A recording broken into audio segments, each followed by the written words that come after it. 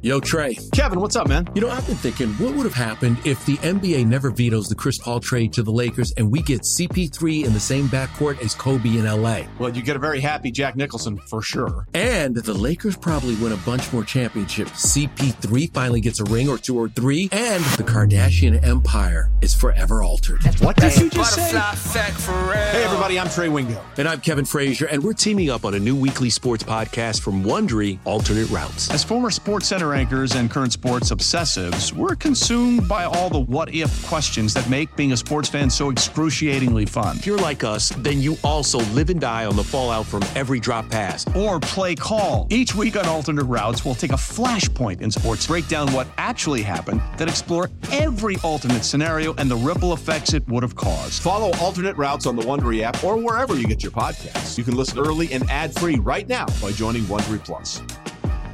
Presented by T-Mobile, the official wireless partner of Odyssey Sports. With an awesome network and great savings, there's never been a better time to join T-Mobile. Visit your neighborhood store to make the switch today. Welcome to the King of All Kings podcast, J Street Vibes. Street Vibes, hosted by Kenny Caraway and Jason Jones. Yeah, what is good? You already know what it is, man. You know the vibes, man. The J Street Vibes. I'm your main man, Kenny Caraway, ESPN 1320, D-Lo and KC co-host. You can hear me every day on ESPN 1320. Got my main man, Jason Jones, with me from The Athletic. Jay, what's good, man? I'm chilling, man. Got my first taste of Kings playoff basketball since I was in my 20s. Damn. I ain't even going to put your age out there, but it's been a minute. Yeah. You just do simple math.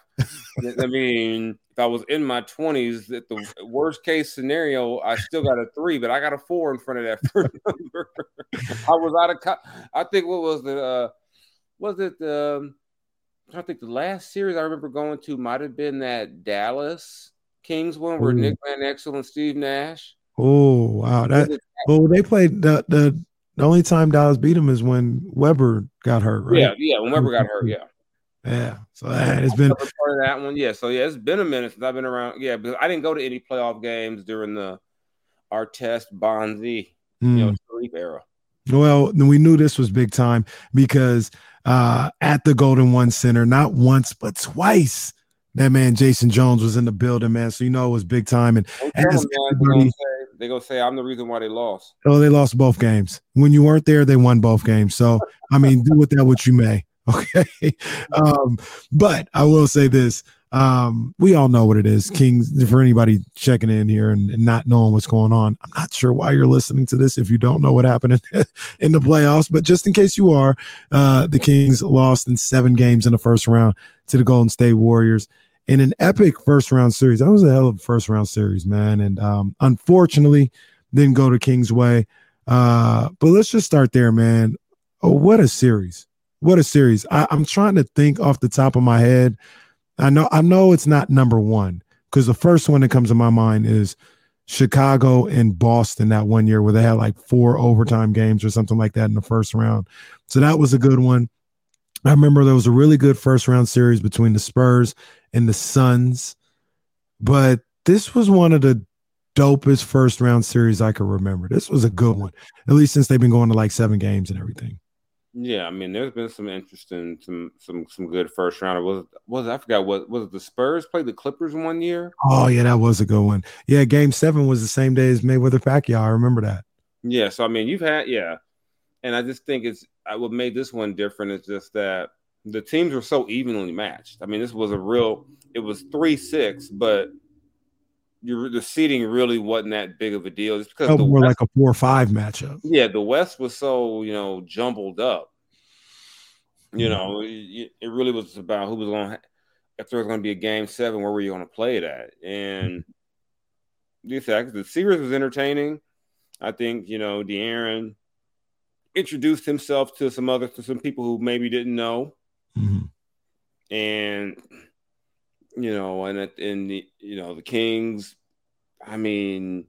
It's tough in a way because I think the fact that the Kings hadn't been in the playoffs in so long kind of gives, I won't say it kind of softens the blow, but man, you were up 2-0 and had a game 3 without two of their key players. If they go up 3-0, this is a whole different. I think this is a whole different discussion. But I mean, that is a good point, and I've talked about on the airwaves, how I said back in March. I think I said it on the radio show. I think I might have said it on here. I said once they clinch the playoffs, there is no disappointing ending to the season. The season is a success, and when you're involved and you understand the dynamics of the Sacramento Kings, I think that's a very reasonable and logical take. Like, the biggest thing that happened this year, the biggest thing that could happen was breaking that streak. They did that. And I was like, look, they got swept in the first round. A success. They got a taste of the playoffs. They got done with that. But I understand what you're talking about. When you get out of that prism, which, once again, I'm not going back on it. I think that's the right prism for the Kings. This year is a success simply because they broke the streak, 100%. I'm not going back on that. But when you get out of that prism and you look at the series like a regular playoff series, that's a great point, man. They were up 2-0, still had home court. I had an opportunity to get one. I'm not saying win both of the games and be, and sweep, but get one of those games in Golden State to put some real pressure on them and make it a 3-1 series. They weren't able to do that. And then they lost game 5 as well at home and kind of put them behind the 8 ball. So, yeah, man, when you look at it like a playoff series, that was tough to not be able to close that out after being up 2-0. Yeah, and you lose the last 2 games you lose are at home.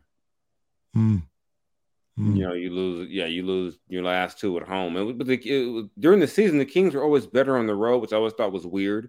Because normally teams are better at home. Yeah. But I just think, kind of like De'Aaron said, that, like I said, if you remove the fact that, they just got in, I mean, obviously that's a big deal. But I think for me, what changes is that you didn't get in as the 8. You got in as a 3. And if the 3 seed, if the 3 seed goes up 2-0, even though obviously the 6 was not your normal 6, I just would have loved to have seen them figure out how to get one of those either game 3 or game 4. But I just look back at game 3. I'm like, that was, I think even Davion said after the game, that was the game to end this. That was the game, and because it was like, because they didn't have Draymond, they figured out that kind of unlocked something for them for 3 games. Yeah. And they win 3 in a row and they unlocked the whole, well, we can go small. So, but yeah, I'm not, it's, you take away just the happiness about being in the playoffs. I think they're going to spend a few days going, man, if we had did this one game here, game 3 and game 4 are going to haunt them. Game 4 was the one. I thought game 4, they played well. They played really well, for the majority of that game. That was a game where they played Kings basketball. They put themselves in a position to win that game. And I think it was a 1-point game, maybe, with about 3 minutes to go. And maybe even less than that, maybe like 2.5 minutes to go. And they just got like 3 straight empty possessions. Yeah. There and some turnovers. And they got it to 1 a number of different times in that game and would turn the ball over or, put up a bad shot and could never get over the hump. And then even with all that being said, they had an opportunity, Harrison Barnes right there, to stick it to the man, stick it to the man that is the Golden State Warriors. And the man who wanted to go to his wedding. and put them in a tough predicament of being down 3-1. And I remember, being at Sky River Casino and seeing that shot. I thought he hit it. It looked good. It looked like it was going to go down and just back rim. And at that point, you got into a situation where I don't want to say you were at a disadvantage, but you had lost your advantage. It became quite literally an even series again at that point when it was 2-2 going back to Sacramento. It became best of 3, and the team that won game 5 probably was going to win the series. But that team's going to have 2 chances to close it out, and that's how it played out. And I think you look at game 7, if I have a critique or a commentary on that, how do you not just ask Davion on him? Is Davion going to stop him? No. But that was about the easiest 50 I've seen in a long time. Mm. And, and sometimes I think you can overthink things. And I just want to see him make Steph work at least, because Clay was not playing well. Wiggins couldn't make a shot. Mm-hmm. All they were Steph and the second coming of Moses Malone under the glass. As our producer Jesse would say, Steph, Looney, and some guys. That's what it ended up being. And that one of those guys is all-time great and carried them. But I think it's cool that we can sit back and nitpick and say, well, why didn't you do this or why didn't you do that, as opposed to them getting swept, which I never expected to happen. I mean, I think it's good. Like I even asked Darren after the game, you went 7 with these guys. Now you see just how close it is to advancing. Mm-hmm. Mm-hmm. That this is not they didn't get smacked around. All right. You were a game 7 at home away from advancing. I think they can take so much from this experience because of that. I don't like saying this more times than not, because it kind of sounds like sour grapes. I'm not trying to have that or nothing at all. The Warriors did what they had to do to win that series, and they came through in the clutch moments to win that series. But it really felt like the Kings were the better team. They just didn't have the know-how, and they didn't have the best player in the series. They didn't have Steph Curry. But a lot of times, when you get to a game 7, that's what it usually comes down to: who has the best player. Yeah. But is that off base to say that, like I said, not trying to take anything away from the Warriors, but I thought the Kings were the better team. They didn't execute. They didn't take care of business. And once again, you got a guy like Steph Curry who's a monster out there. But I thought they had the better team. I thought they had to learn some things, though. We talked about postseason experience and all this other stuff. I've kind of poo-pooed it a lot. But, being there, felt like they had to learn some things. They had to learn how to win a game 5 and not let your foot off the gas in a game 3 or in a game 7 when you're up at the half, making sure that third quarter stays at your tempo and the way you went. There was just a bunch of different learning experience. You kind of feel the same way about that? Yeah, I think if I went man for man, I think overall the Kings have a better roster. I think they have a more talented team, but they don't have the experience. And then when you saw that grittiness, time for that, they didn't have that. And some of that just comes with experience, some of it's personnel. And I think that's one thing De'Aaron said. It is more physical. And he said, we didn't shoot as well. Maybe that's because we weren't used to the physicality, and that took our shots from us. And he said, a jumper, taking a shot in game 50 or game 70 or game 20 is not like taking a playoff shot. And I love the fact that he gets that, because you hear guys say, "Oh, it's just the playoffs," But he said he embraced the physicality. And something about people don't know about De'Aaron. De'Aaron likes a physical game. People look at him and say, "Oh, he's a smaller guy, or he's kind of lean," but De'Aaron told me one time he played football in high school. He likes to hit. And so I think they had to learn that. I think one thing De'Aaron said was Mike Brown had always got on them all year about the little things. It's the little things. It's the little things that and those little. He said they were problems all during the regular season, but now you get to the playoffs and see why those little things matter. Boxing out on long, not giving up all those long offensive rebounds, turnovers at the wrong time, forcing a shot at the wrong, those little things you're able to get away with against the Houston Rockets in February, come back to get you in the postseason. And you look at the game, I look at game 5 and game 7, the Warriors didn't shoot great. It wasn't like the Warriors were lights out. The Warriors, game 5, they were lights out. Game 7, they were. Yeah, you're right. I'm talking about more so game 7. Yeah, game 7, both teams pretty much were a mirror image in a lot of ways. I mean, neither team could make free throws, but the Warriors beat them at the little things. They got all those off. I mean, you look at the rebounding numbers; they weren't a great. The disparity wasn't like by 20 or anything, but you look at the fact that how many possessions the Warriors bought themselves again. Especially that third quarter. I'm like, is this Wilt Chamberlain out here? Like, what are we doing here? This man getting everything. So I think there's definitely a lot to be learned. I think I'm curious to see what Sabonis takes from this. Because, I mean, he's taken some heat for how he played. Yeah.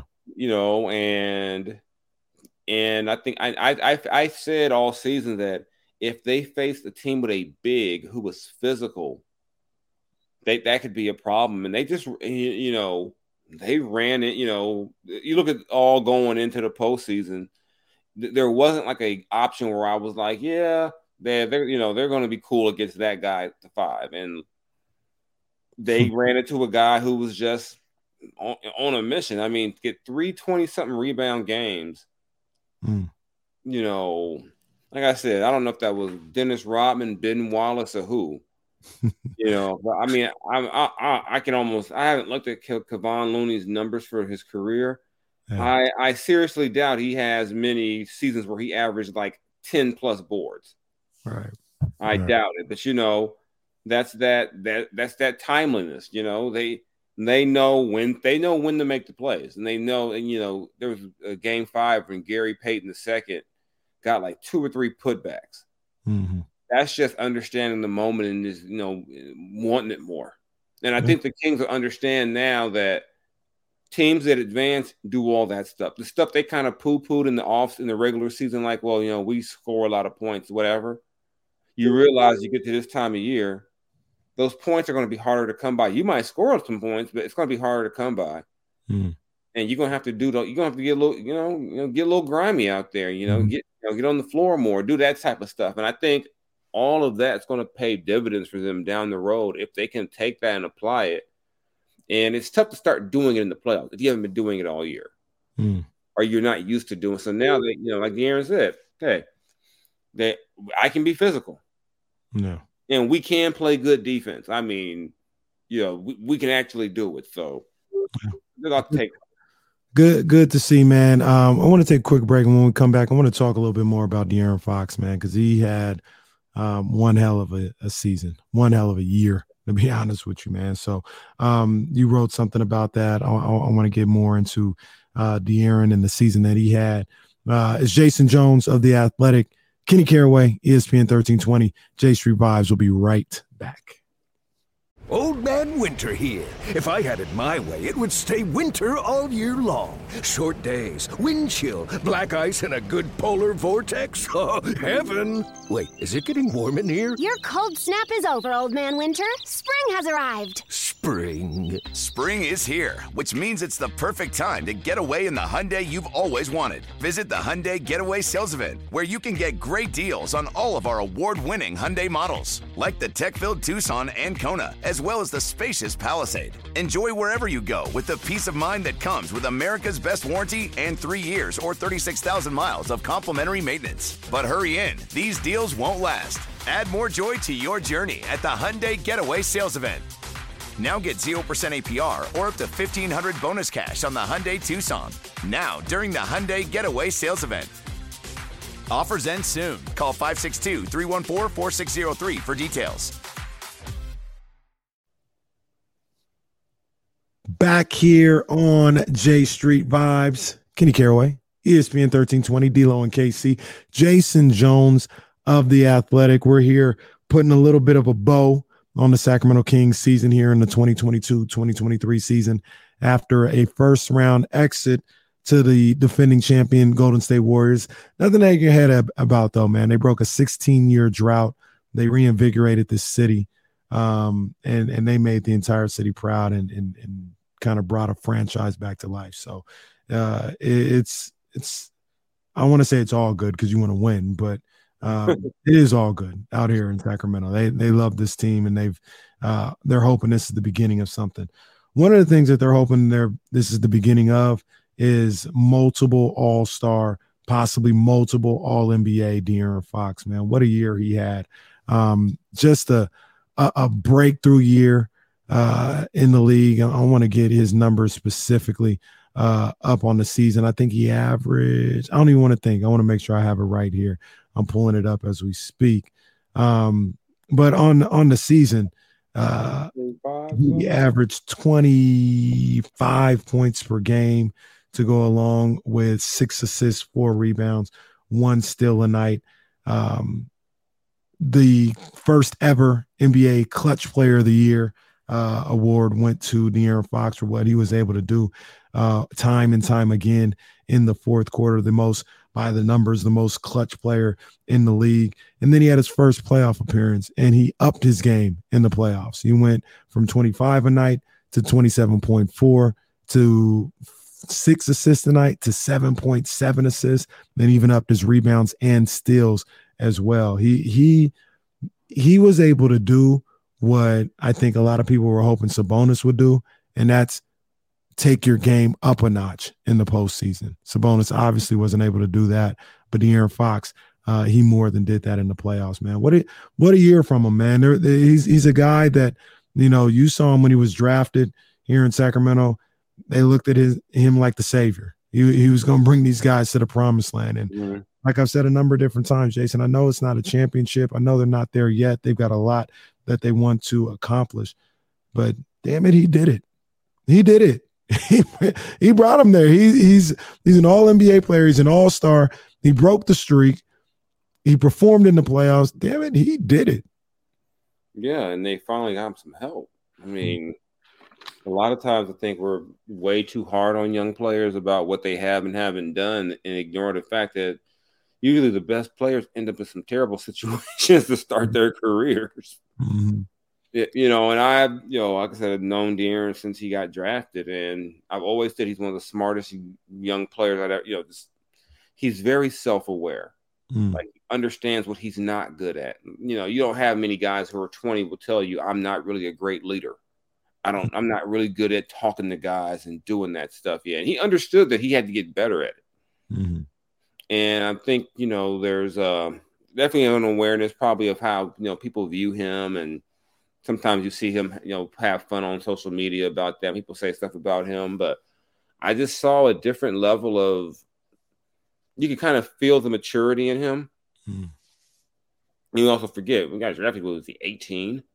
Yeah. I mean, and so I think, you take all that into account. The fact that he did not come into this season trying, I forgot who got him to gain a bunch of weight last year, but that was just the craziest thing ever. Last year was all bad, and I don't know if he will remember it, but I after one of his workouts, I talked to him because I was hard on Fox at the beginning of the season last year because I was so disappointed in how he started that season and how he came into that season. And there was a lot of other factors going on. He's probably pissed off, like, we're really running this back again. Like, we're really doing this again. There was a lot going on. But I told him, I was like, man, you was at one point, like 25 games in the season, he was averaging like 17 points a game. I was like, well, you're not a 17-point per game player. Like, I can't just sit up there and be like, everything's cool. Like, I had to be like, nah, you're better than this. And when I talked to him, he was like, no, you're right. Like, I expect the same thing out of myself. I wasn't handling business. But that was the one time, the first month and a half of the season last year when I was like, man, I don't know if he's it, man. I don't know if he can get it done. I knew he had the talent, but I didn't know. And, like, why would a guy whose game is predicated on speed think that gaining weight, but then again, you don't know who he was working with. He could have got some bad advice. Mm-hmm. Someone, could have told him that was a thing to do and they were wrong. But yeah, him playing like that made sure that Luke Walton and them guys was going to get up out of there. I mean, they didn't win that without him like that. Because the way that team was, it was so bereft of talent that if De'Aaron wasn't, and that's what made it tough too. If De'Aaron wasn't special every night, a lot of times those teams couldn't win. Mm-hmm. And that was a lot to put on him. So you actually put a team around him. And he, and I saw a lot of maturity in his game in terms of getting to that mid-range game. I mean, was lethal. Mm-hmm.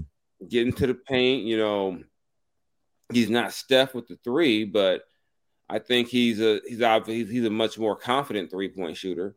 Yeah, we weren't complaining about him going 5 for 9 on free throws every other night. Oh man, the free throw thing was that was driving me crazy, and all of a sudden he turned into damn Mark Price at the free throw line this year. I was like, that's what I'm talking about. I mean, you definitely saw some growth and some improvement, and you listen to the way he talked about the game. He understood. I had a coach tell me one time, what young players don't get is that being really good in the NBA is hard. It's not easy. like the level of work and time and commitment, it's hard. There's a reason why everyone can't be that guy. Because not everyone wants to pay that price. You know, you don't want to cut your vacation short because you got to go work out. You don't want to be the guy who's like, hey, I need to get all the guys together to get this work in. And De'Aaron has grown into more of that guy. He wasn't always that guy. You know, there were grumbles amongst the team like, man, this dude rather work out with his fiance than work out with us. You know, so he wasn't always that guy, but I think he's grown into that role. And it always helps when your GM goes out and gets you another all-star to play with and puts guys around you who fit what you do as opposed to drafting a bunch of 7-footers. Do you think there's another level that he could reach, or is this about who he is? And I don't even say that like in a negative way. He could be 25-6 for the next 8 years, and that's dope, right? Like that's really good. I'm not saying it like it's bad, but do you think there's another level that he could reach statistically and just as a basketball player in general?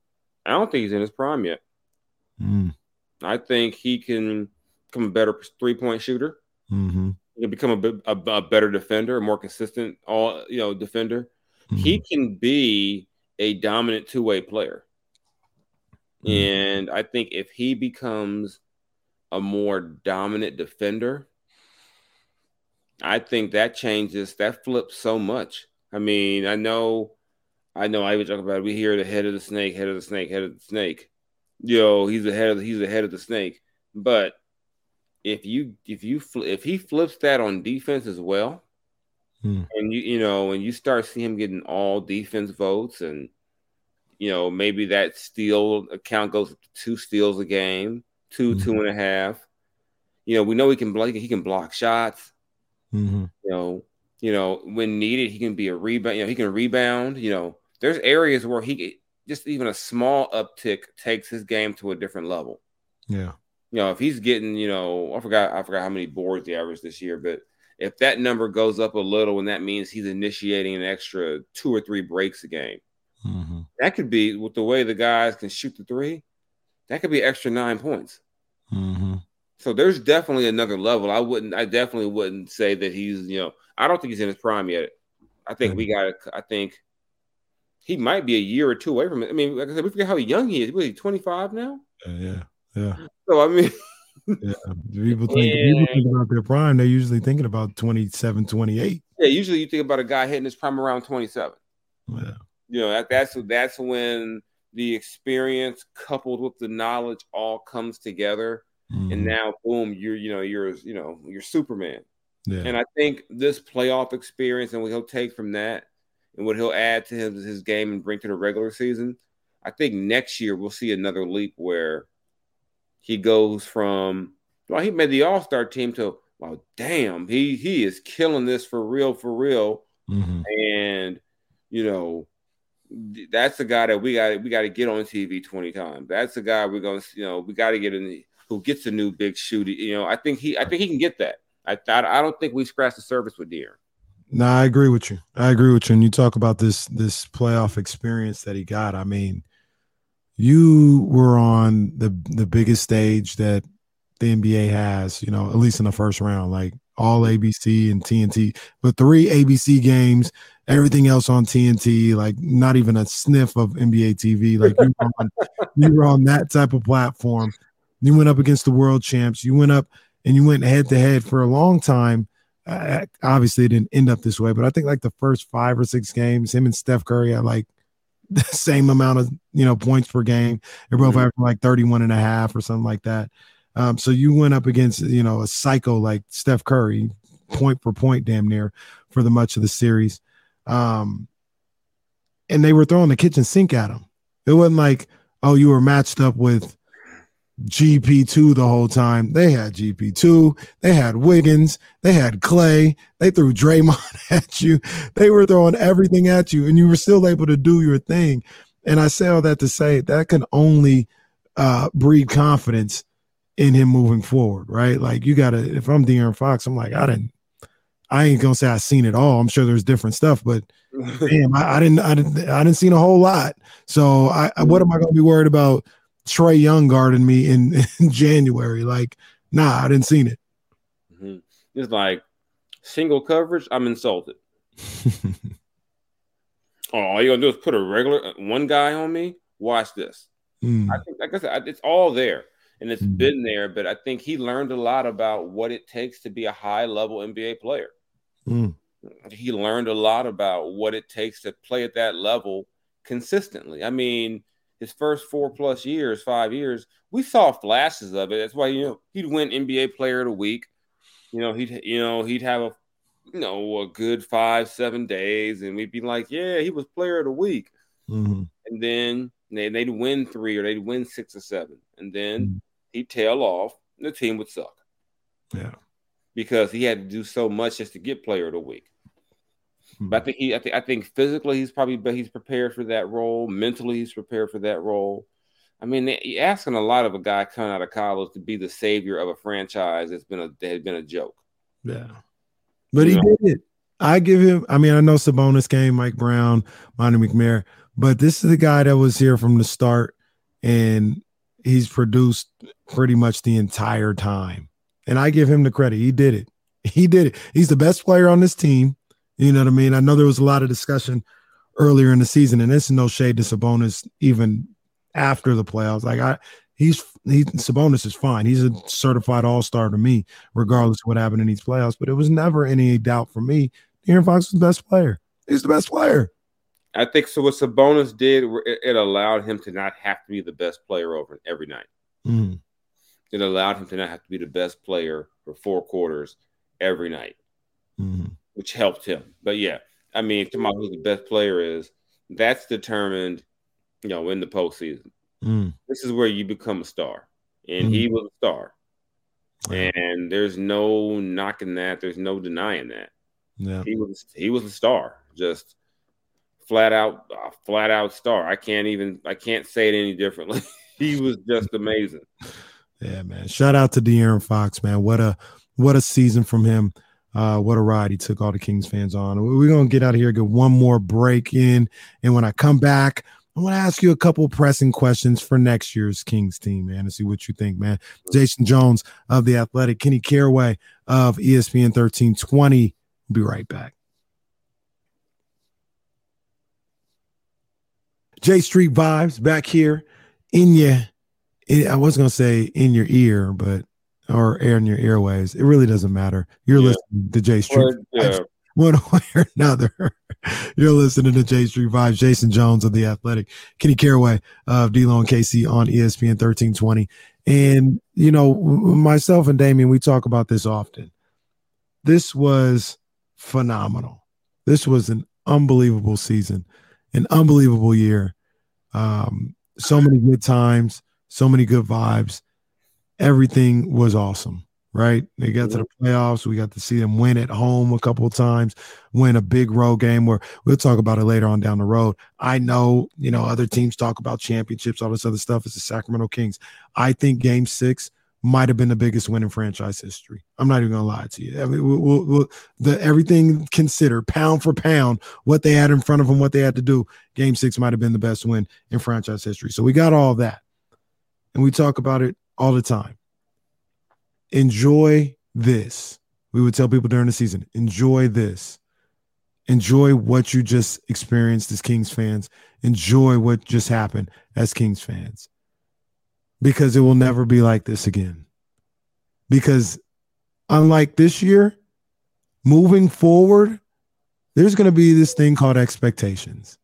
And if they lose in 7 games in the first round next year, I guarantee you, I'm not going to be as pleasant as I am today. Like we can only feel this one time. It's like everything else in life. Your first time, you never forget it, right? There's a lot of people's first time. Everything's awesome right now. This is the last time it will ever be like this. Next year, it's about business and it's about moving forward. So, off the top of your head, the very first thing that comes to your mind, what do they need roster-wise to move forward and take another step? Physicality on the front court. Physicality. I think they need another rebounder, a guy who can help under there, some length. I just think right now, teams that are big and physical can just pose too many problems to them, so they need some more size. I mean, can you find a 7-footer who you can give real minutes to? Can you find someone who can play minutes at the 4 who's not a Harrison Barnes? A legit 6'10", 6'11" guy to help you who can, space the floor, still play defense. Basically, can you get a Chimezie type player who can get minutes? So, I think that, to me, that's what jumps out. Keegan can be that? Mm-hmm. You think Keegan can be that? I don't know. Maybe Keegan's a 3. See, that's the thing about it. I don't. If you ask me right now, I'd say he's a 4. I think they hope that he can be a 3. I don't know if he has that type of mobility to be a 3. He showed, but there are a lot of times when I looked at him this year and I was like, there's no way he could be a 3. He gets abused on the perimeter.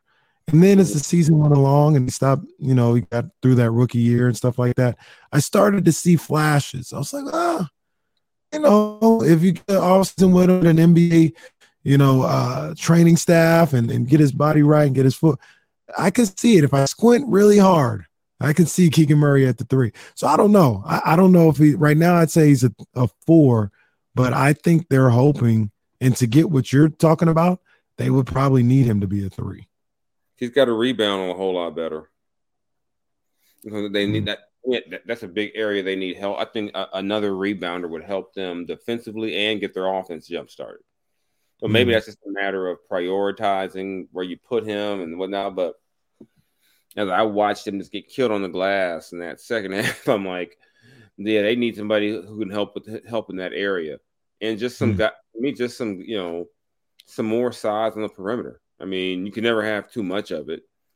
I think you can, but to me, if I'm prioritizing things, I'm trying to get me he has to be a superstar, but a Jared Vanderbilt type.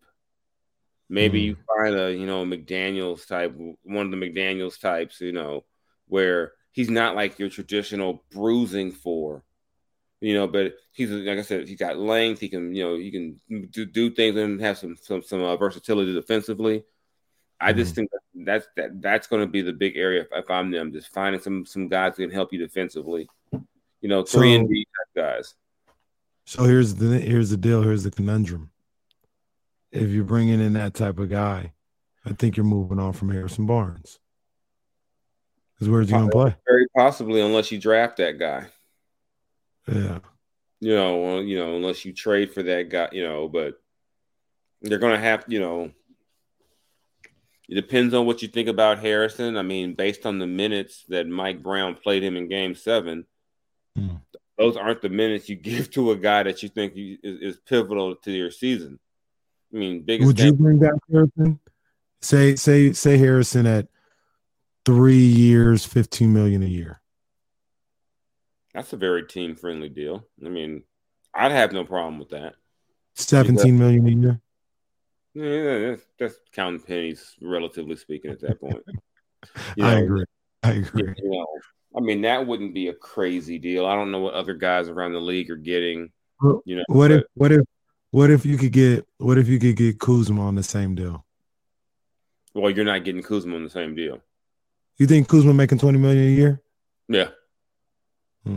What if you could get? Here's a number. There's a guy that I keep thinking about that I really like. What if you could get Cam Johnson on the same type of deal, maybe even cheaper? I like Cam.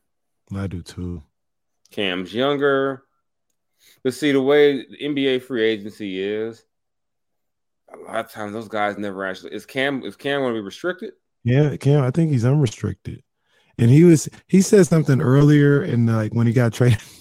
He said something when he got traded to Brooklyn a couple of weeks later. He's like, yeah, I'm not really tripping. I'm only going to be here for a couple of weeks. So I think he's going to be testing free agency somewhat. The one thing is a lot of times guys like that will break the bank sometime. So I just don't know, what's, kind of what the plan is. It's tough to say because the playoffs are still going on, and you don't know, and so there's going to be rumors about what's going to happen, and I think Brooklyn is going to be inclined to want to hold on to him, just because they need somebodies, and they got a bunch of Cam Johnson. They got Bridges, Finney-Smith. They got a bunch of guys like that. Yeah. So I mean, do you look at a sign and trade with a guy like that? He's a restricted free agent, by the way. Yeah, and that makes it tricky. Makes it tricky because generally, I can't think of the last time a guy. Well, maybe Bogdanovich was the last guy who was a restricted free agent and his team didn't match. I can't think of many guys who don't get matched. Yeah. Well, but, you got to get creative. You never know what's out there. I mean, no one saw the Kevin Huerter deal coming. Yeah. So maybe there's a guy out there. Kelly Oubre. I've always liked Kelly Oubre. I do too. I don't know if I like him more than Harrison. I think he'd be cheaper than Harrison, but I don't know. Wow. I mean, there are going to be some options out there, I think, and then you got to kind of see what happens with some of the other teams. I think if Phoenix wants to move on from Ayton, and then now you got multiple teams moving parts around. Maybe they attach themselves to a 3-4 team deal, and that's how they get another guy. What if Minnesota decides to trade Karl Anthony Towns or tries to move Gobert again? Who knows what the Clippers are going to do? A guy like Nick Batum would be good for the Kings. Yeah. So I mean, I want something a little younger. I like the Kelly Oubre, Cam Johnson. Yeah. I don't know. I just don't know. I haven't talked to Monty in a while. I just don't know how much younger, how many more young guys. I mean, they've got a young core. I mean, and when I watch free agent. Oh, that'd be great for the Kings. Go for it. There was a time when I would have jumped to that. I used to like Dylan Brooks. That'd be entertaining. He progressed as a player. Then, the joke in the internet is that the Shanghai Sharks are interested. They said Dylan's phone is getting blown up by unknown numbers in the Philippines. He doesn't realize this is next. Poor Dylan. But I mean, there's going to be, I think, and when I watch them in the postseason, I think they need, I don't say this to be mean, they need a couple more adults. Maybe a couple of vets who have been around. You look at how the Warriors run when they got, I'm not comparing the Kings to the Warriors who won champion, but I'm saying look at their runs. They added guys like a David West, a Sean Livingston who could play a role, but he was an adult. Yeah. A Barbosa who's obviously now a Kings assistant, but you look at the good teams that win, they add guys like that. Maybe not 4 of them, but you get one here or there. Last year with the Warriors, they had their guys. But the year before Milwaukee, they've got some adults on the team. The Lakers had some adults on the team. You just keep going back. Toronto had a couple of, they had Kawhi, but they had, you got to get, I just think they would benefit from, like I said, not necessarily Nick Batum, but a couple of guys like that, some guys who have been around who can still contribute, like higher level Dellavedova types, like guys who can actually be in the rotation, like adults who can actually still get on the court and help you. Yeah, I agree. So, we'll keep our eyes peeled to what's going on this offseason for the Kings. And once again, Jason, man, just a great season. Appreciate you getting back on here with me, man, and we getting back at this J Street Vibes, man. You got a lot you're working on right now, man. What's going on right now, man? What can we be looking for? Well, I'm supposed to be off this week, but I still got to do some work. But I got some stuff coming up for Mother's Day. A little something coming up. Working on some more shoe stuff. got a couple of interviews lined up with some big names next week. So I don't want to say Kyrie yesterday at the Golden One Center. I saw him. I didn't talk to him. I mean, you talked to Rich Paul. All the stars are out. Yeah, I talked to Rich. Wow. I know Rich for a little bit. Remember he had Ben McLemore back in the day. That's right. Yeah. And Rich got guys on John Lynch and Kyle Shanahan. No, I didn't even see them. And they were sitting right behind Kyrie. Oh, I would have asked them, so what you going to do with that quarterback you give up all those picks for? Chill. Nothing. As you can see, all those rumors and innuendos all weekend were about nothing. They were never trading them. Stop it. Trey Lance is starting week 1. No, he's not, but okay. Stop it. No, he's not. You don't believe that. He's starting to be. Who else is going to start? It ain't going to be Sam Darnold. It's going to be Trey Lance. Come on, stop playing. If Brock Purdy was healthy, I would start Brock Purdy, but he's not going to be healthy. Brock Purdy's not healthy.